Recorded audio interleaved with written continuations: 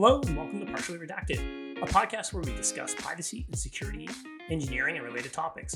I'm your host, Sean Faulkner, and today I'm joined by Denise Farnsworth, CEO and founder of Inspire Privacy and Security, as well as president of Farnsworth Law. And we'll be talking about Denise's career in privacy, working for major corporations like Microsoft and Facebook, but also her area of focus today, data privacy for small and medium-sized businesses. Denise, welcome to the show. Hey, Sean. It's great to be here. Thanks.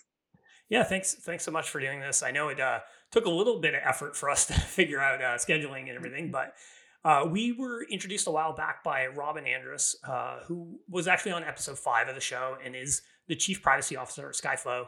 And once you and I started chatting, I was really blown away by your background and experience that you have in the privacy space.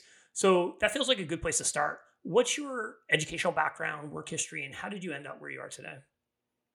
Yeah, I have a really non-traditional background. I had a family first. I actually have 6 kids. Um, and so I finished my degree as when I was older. I finished it. I actually started it at Brigham Young University. I went to University of Phoenix while I was working to finish it. And then I went to Seattle University Law School and finished it while I was working and raising kids. Wow. So. 6 kids. I have 2. I can't even imagine. I can't even imagine. It gets a little crazy. Yeah, so you've had an extensive career in privacy, working across major companies with global scale, like Microsoft, NetSuite, Facebook. Through your career, what are some of the major changes that have happened in privacy, both for businesses, consumers, and also as a privacy professional? Wow. So when I started working with big tech, I started with Apple, and the next big tech company I worked with was Microsoft, and it basically privacy in the U.S. was a subject matter expert area. So I was an issue spotter, and then I would take it to the subject matter expert. They would basically give their legal advice, and then you would balance the risk, and you'd decide whether the return on investment was enough to action the advice that was given. Obviously, that's changed significantly today. Yeah. So what do you think were the changes in the industry that led to the switch essentially from this balance of like, should we do this? Is it the risk to our business worth it versus like where we are now? Yeah, I actually was working for Microsoft as the head of legal for Microsoft Ireland when GDPR was passed. And just prior to that, I was the person on the ground for Microsoft that was responsible for getting an amicus brief in the case that was filed against Microsoft, the DOJ warrant case that ended up being the Cloud Act. And those were very, very significant events that occurred that started to really change the conversation. Now, obviously, there were many, many other things that were going on, but from my perspective, those were the biggest ones. Hmm.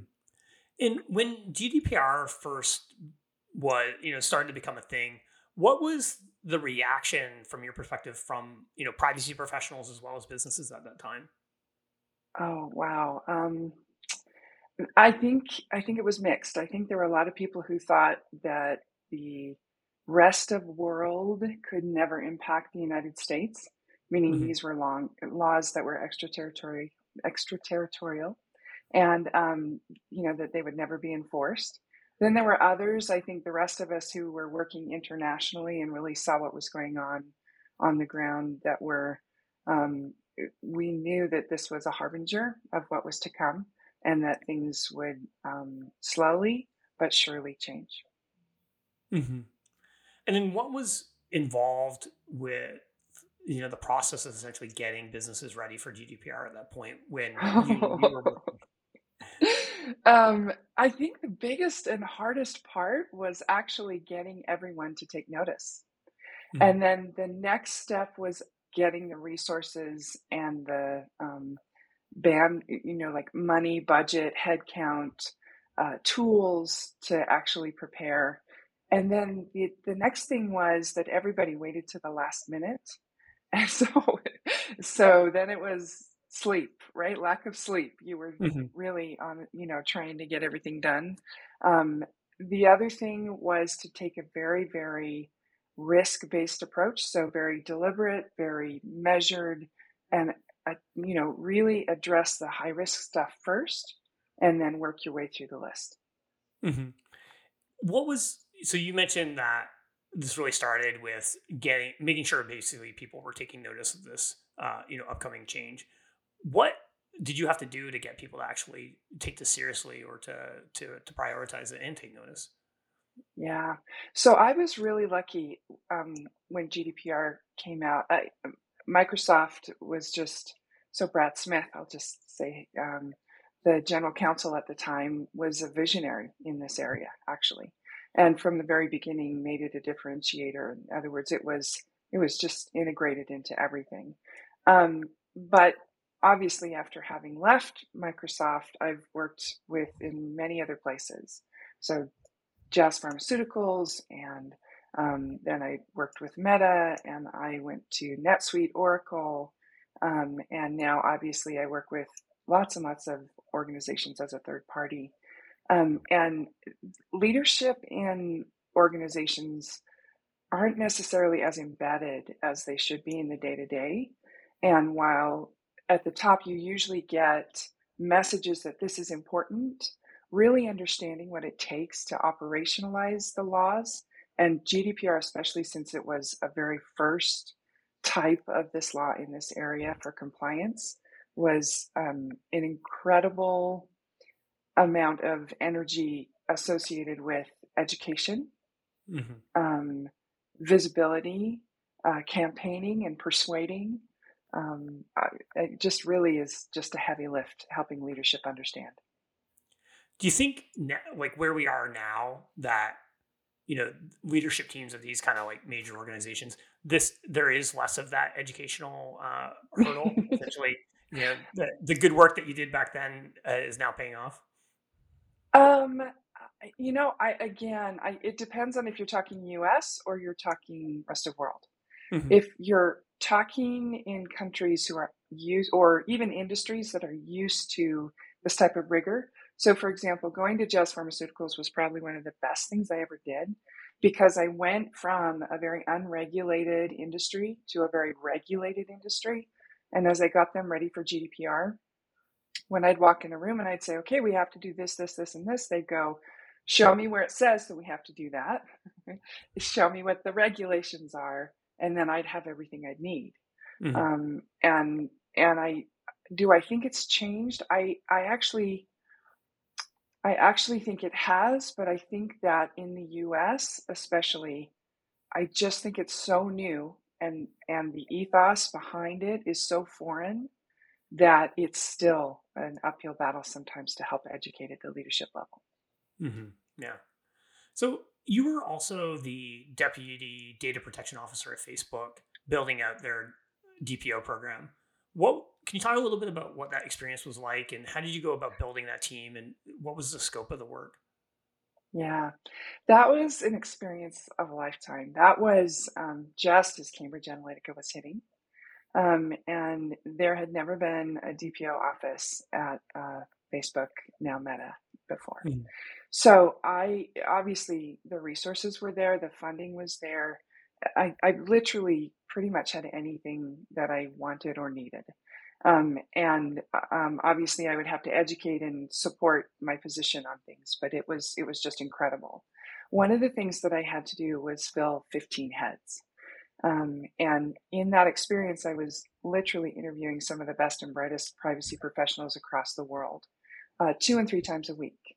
And it Mhm. really helped me understand that as I was going through that process and I talked to these professionals, I would use terms of art. Like I would say, okay, so tell me what a DPIA is. Tell me what a ROPA is. And they could tell me what that was. But then when I would ask them, where would you start to operationalize that? Because remember, I was building it from the ground up. How would you start? Where would you start? Most of them had no clue how to take the law and put it into practice. It was actually quite eye opening. Yeah, I feel like that's still a challenge today. Is bridging the gap essentially between the law and an actual action plan for businesses. Right. Right. So in these larger organizations that you worked in, whether that be, Facebook, now Meta, Microsoft, Apple, how does legal privacy compliance functions in those businesses typically end up working with other areas like engineering and product to actually take these things that are essentially rules and regulations, and then at some point they need to be actually implemented from an engineering perspective? Yeah, yeah. I think you're asking a question that really highlights why privacy is such an odd area from a compliance perspective. So if you take compliance from a health data perspective, or you take compliance from a fintech or financial perspective, it's very clear. You have like internal audit, and you have people who understand the industry. You have lawyers, and there's very discrete roles. Um, in my opinion, because privacy grew up outside the United States, um, you had non-lawyers who became privacy professionals. So, for example, as a DPO, I didn't have to be a lawyer, right? Privacy professionals they don't have to be lawyers. So you have a group of people. It's almost like a bundle of sticks, right? You've got all of these different roles that work together for compliance to basically make it work. And in the big tech companies that I've worked with, that has been kind of a weird thing. So, for example, internal audit feels like they own one piece, DPO feels like they own another, the lawyers feel like they own compliance, the privacy professionals on a day to day who are basically in the trenches feel like they're the ones that are supposed to be enforcing. And I think over the last several years, those roles have really started to kind of figure out what their swim lane is, and then and it's starting to kind of normalize, but it's really very different in every single organization that I have worked with and am working with today. Mhm. And what do you think is the right mix of those, matchsticks, Yeah. essentially? What would I recommend? I Yeah. I actually think, especially since it's really hard to get that buy-in in resources. I think it depends on the company, but if you were to ask me where do I start, I basically start with three different roles. Obviously, I have a subject matter expert on the law, and then I have somebody like a DPO role that monitors, tests, advises, trains, educates, and is that advisor. And then you have your privacy professional, and those privacy professionals are, some of them are technical because, for example, they're dealing with the data. Some Mhm. of them are non-technical because they're dealing with sales and marketing. So those privacy professionals or privacy champs are, very critical to implementation. Hey there, it's Sean, host of Partially Redacted. You probably guessed that, since at this point in the interview, you probably recognize my voice. I've been told for years that I have a face for podcasting, but no one has mentioned whether I have a voice for podcasting, so sorry about that. Hopefully, the awesome guest makes up for it. Anyway, if you're enjoying this episode, please support the show by subscribing and telling your friends. You can also join Partially Redacted community at skyflow.com/community. Okay, that's enough for me. Back to the show. Yeah. So I want to transition a little bit to start to talk about some of the work that you're doing today. So, as I mentioned at the top of the show, you're the CEO and founder of Inspire Privacy and Security. Can you tell me a bit about this company? Why did you start it, and what are you actually trying to do? Sure. So when I was deputy DPO for Facebook, I already told you my story about those realizations and light bulbs that went on. I realized that with my very, very unique background, having started as an admin at Apple, all the way up to the head of legal for Microsoft Ireland and then deputy DPO, that it had a really unique background in regard to the operationalization piece. I realized that I'd had the equivalent of about 10 MBAs. And then, so I realized I could have more impact. And I came back home to the United States, and I actually started two companies because I didn't think they would work. I was scared to death. Um, so the law firm basically still functions with big tech companies. And then Inspire was focused on small to medium businesses because I'm kind of on this jihad. The laws are being written for big tech companies, but small to medium businesses have no clue how to deal with them or operationalize them, nor do they have the resources or the tools or the contacts to understand what's going on. Yeah, that's one of the reasons I was really interested in having this conversation because I think so much of the what you see in the news and sort of the a lot of the thought leadership in the space of data privacy is really centered on what's happening in big tech and how it impacts them, but it also impacts a lot of other types of businesses. So, given that you're focused on small to medium sized businesses, what is like an SMB in this context? Is that, Yeah. when I think SMB, I think like, is that the mom and pop shop on the on the corner, or is that something that's somewhere between that and Microsoft? So um, I have learned so much over the last 4 years. It has been trial by fire, though. and Mhm. and what I've done is I've very deliberately designed the different clients that I've picked up.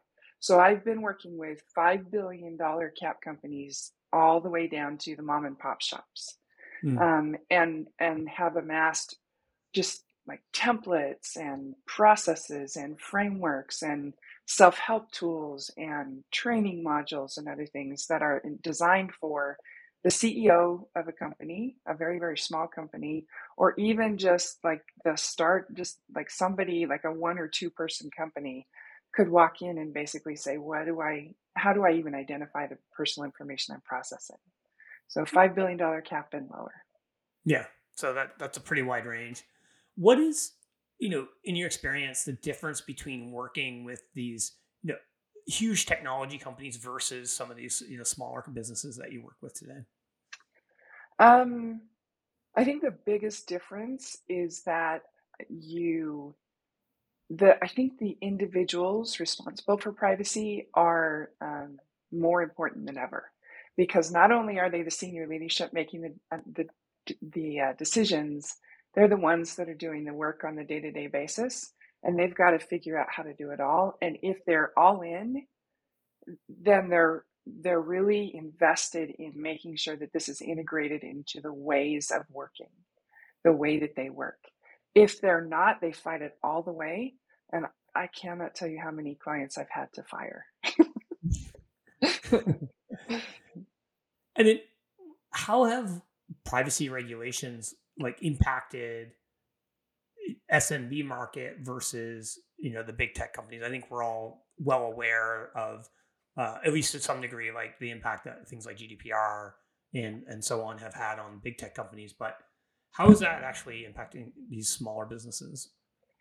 It's so interesting because most of these small businesses, the biggest argument they have against doing what I'm recommending is we'll just fly under the radar. They only care about these big companies. We'll never get a fine. We'll never never care. And so the difference is the tools that I use to persuade and teach are different. I focus on, okay, so you may not ever talk to a regulator, but will your customer care? And will you lose deals over this, right? So you focus more on the consumer and the customer consumer or the business, even if it's B2B. And in fact, especially if it's B2B, because they have their own obligations Mhm. instead of the regulator. Yeah, and I think that's a big shift, that like cultural shift in businesses that's happening now is sort of this moving from this old world to new world businesses where there's a subset of businesses that are using privacy not only as what they think is hopefully the right thing to do, but as an actual product differentiator and as something that has marketing power, delivers higher ROI to their business because essentially the consumer cares about that. So there's not only regulatory reasons for doing these types of things, but there's also hardcore business reasons for wanting to transform your business in this way as well. Exactly. The other thing to focus on is that now that there's so many U.S. state laws, there you will come under that radar, right? You will get caught up in for example, a cookie sweep or something, even if you're small. So Mhm. Yeah. So, what are the top 3 to 5 risks to these types of businesses when it does come to data privacy? They mentioned like the doing cookie acceptance properly, but is that like the primary one, or are there other potential risks as well? yeah, it's interesting. When I put on my DPO hat, I always assess risk to the data subject, right? When I put on my lawyer hat or my privacy professional hat, I always assess risk to the business.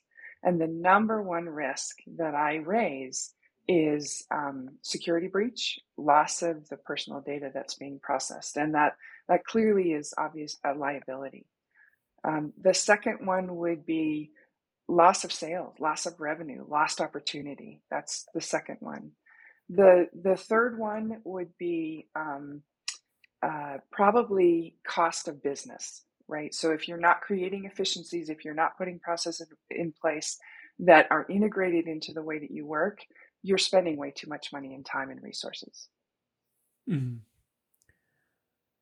And when do you think when these businesses should be prioritizing their privacy journey? Essentially, is this something that ideally is happening from day one, or is this something that once they reach a certain stage they should be prioritizing? Yeah, the profile of these small organizations that I've worked with is very entrepreneurial, right? We've got this a great idea, we're going to start running with it. It's that organizational behavior, they start storming and then they start forming, and then they just start to sell. And unless you have somebody in that original team that really understands privacy and security, or unless they have a product or service that lends itself to that type of a liability directly, you're playing catch up whenever you bring somebody like me in. Yeah, I see. And then we talked a little bit about how there is some educational shift that's happening in these the big tech industry in terms of understanding at least the risk to their businesses when it comes to following regulations like GDPR or other regulations around the world, and also from a data breach standpoint. But are you seeing a similar shift happening with the smaller businesses? Are they also becoming more keenly aware that this is a potential problem and risk to their business? I would say, again, it's really important the individual that you work with. So Mm-hmm. if you've got a visionary that understands regulation and making sure compliance is an important piece of their business, it's not a problem. It's not hard. It's quite easy. If you have somebody, and in fact, I'm thinking about a specific client that I've been working with for the last 4 years that I just fired. Um, some of them you just never convince, and they fight you the whole way. So. Mm-hmm. What's your typical engagement with these companies? Like, what's the service you're usually providing them and helping them accomplish? So I always had a plan for a one-to-many model, but for the last 4 years, I've been in research mode. And so I literally have been the product and then had privacy professionals that I've trained and taught. And so I come in and I'm a consulting house right now. I'm about to release an app that basically takes the framework and all the tools that I've created and puts them in a self-help mode. And then I also have a book coming out. I'm starting with the DPO focus first, but then we'll move to the other roles. Oh, fantastic. Well, maybe when the book comes out, we'll have to have you back. So, in terms of the app and the framework that you mentioned, you had shared some details with me previously about this comprehensive framework that you've created. Can you dive into the details a little bit about that? Like, how did you build it, and how does it actually help a company? And what are your sort of goals for this self-serve application? Sure. So one of my primary responsibilities in all of the big tech companies that I've had, especially since I started out as kind of the doer, is to basically build global programs. So I literally took that muscle and I went out to all the major privacy and security laws, and started to say, this provision by provision, these are the tasks that need to be done. Then I organized them in pillars, and there's 13 of them. And in each pillar, I would kind of create a module. And as I worked through with each of the clients, they would ask me questions, right? So it was real-time development. So my first pillar is always governance, because if there's no leadership, there's nothing. And the first task is always assign somebody to be responsible for privacy. And so they'd always say, well, what does that look like? And so I've got job descriptions, I've got process flows, I've got a training module on what is governance and what would this person be doing. And and it's all been taken on real-time delivery. So this framework's very different from anything like is usually being used, like OneTrust or TrustArc or anything like that. It literally is like me coming in and saying, here's your first task, here's what you need to do, and go do it. Mm-hmm. Yeah, so it's moving beyond just compliance as a checklist, but actually helping someone potentially build out their own privacy program from scratch, as well as distill the law into operations or action plans that they can take as a business. That's right. That's right. So what are what's next for this application that you've been working on? What do you have for plans for that? So I'm a lawyer. That's Mhm. me. And I am to this point where I've never done any of these things. So I need a coach, kind of like other people need me for privacy. So Mhm. I've actually hired some coaches and some teams, and we're planning on a soft launch in April. And you will, like, for example, see the book out on Amazon. You'll see me, doing a whole lot on LinkedIn, and we'll see how it goes. Awesome. That's great. And then, kind of looking towards the future beyond your own experience in the company that you've been building, but where do you see the world of like privacy regulations and privacy considerations for businesses going in the next, say, 5 to 10 years? Yeah. So I was expecting two. So let me do two first, and then we'll go Okay. 5 to 10. I would say as soon as 2 years from now, everybody, especially in the United States, is going to care. Whether there's a federal law or not. And in fact, heaven help us if there's not a federal law, because I lived in the world where I had to deal in the EU with 28 regulators and 50 states plus territories is going to be a nightmare. In 5 years, I think you'll start to see it normalize. I think it will be an everyday thing that needs to occur in businesses, and not even just businesses. I think you'll start to see the rest of world ethos creep into the culture. Um, the other thing that's starting to happen is, and I hope this really shifts, is you've got so many high visibility breaches that individuals are starting to become activists associated with this, and we need to get back to the place where there's a level of trust on both sides. And I'm hoping that that's where we are in 10 years. So. Hmm. Yeah, I mean, I think consumer demand for this on essentially increased responsibility on the business side is really what is going to be a huge motivator for businesses, because if you're not part of this new world order where privacy is a differentiator and part of who you are as a business, you're going to just get left behind essentially because consumers aren't going to put up with it. Yeah, they won't buy from you. They Yeah. just won't. Mm-hmm. And then do you think that dealing essentially with the challenges around data privacy, the rules and regulations for companies will get easier, and what needs to happen to essentially help us get there? So I worked in business for a really long time, and I think that obviously there's a cycle, and I've taught organizational behavior and other things, and we are in that forming stage, right? And Mhm. companies like Skyflow, companies like mine, and in fact, it really started like with OneTrust and TrustArc, right, where they really started to try and take all of this and put it in a digestible format. It will start to normalize. It will start to be part of the everyday, and there will start to be standards that are expected at every level, that people will start to understand in a plain language way. Mhm. Yeah, and I guess when it becomes part of just an understanding, then it also gets easier for businesses because essentially it automatically kind of shifts everything left. You're not reactively dealing with these problems. You're doing it from day one. So it's just kind of easier to bake into the culture of the business when you realize you need to do those things up front. Yeah, well, I mean, even think about mergers and acquisitions, right? The due Mhm. diligence associated with security is quite sophisticated, actually, because of all of the breaches.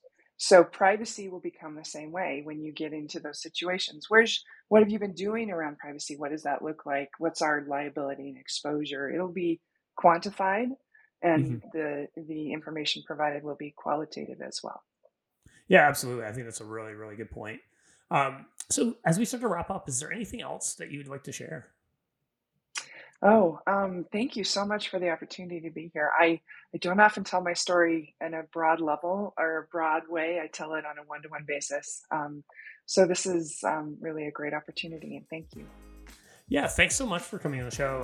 I think we covered a lot of ground, but in a lot of ways, we only scratched the surface. I think of your background. It'd be great to have you back down the road. Maybe after the book comes out. I'm sure there's lots of other Sure. things that we can get into the details on. But thanks again, and cheers. All right, Sean. Thanks. Take care.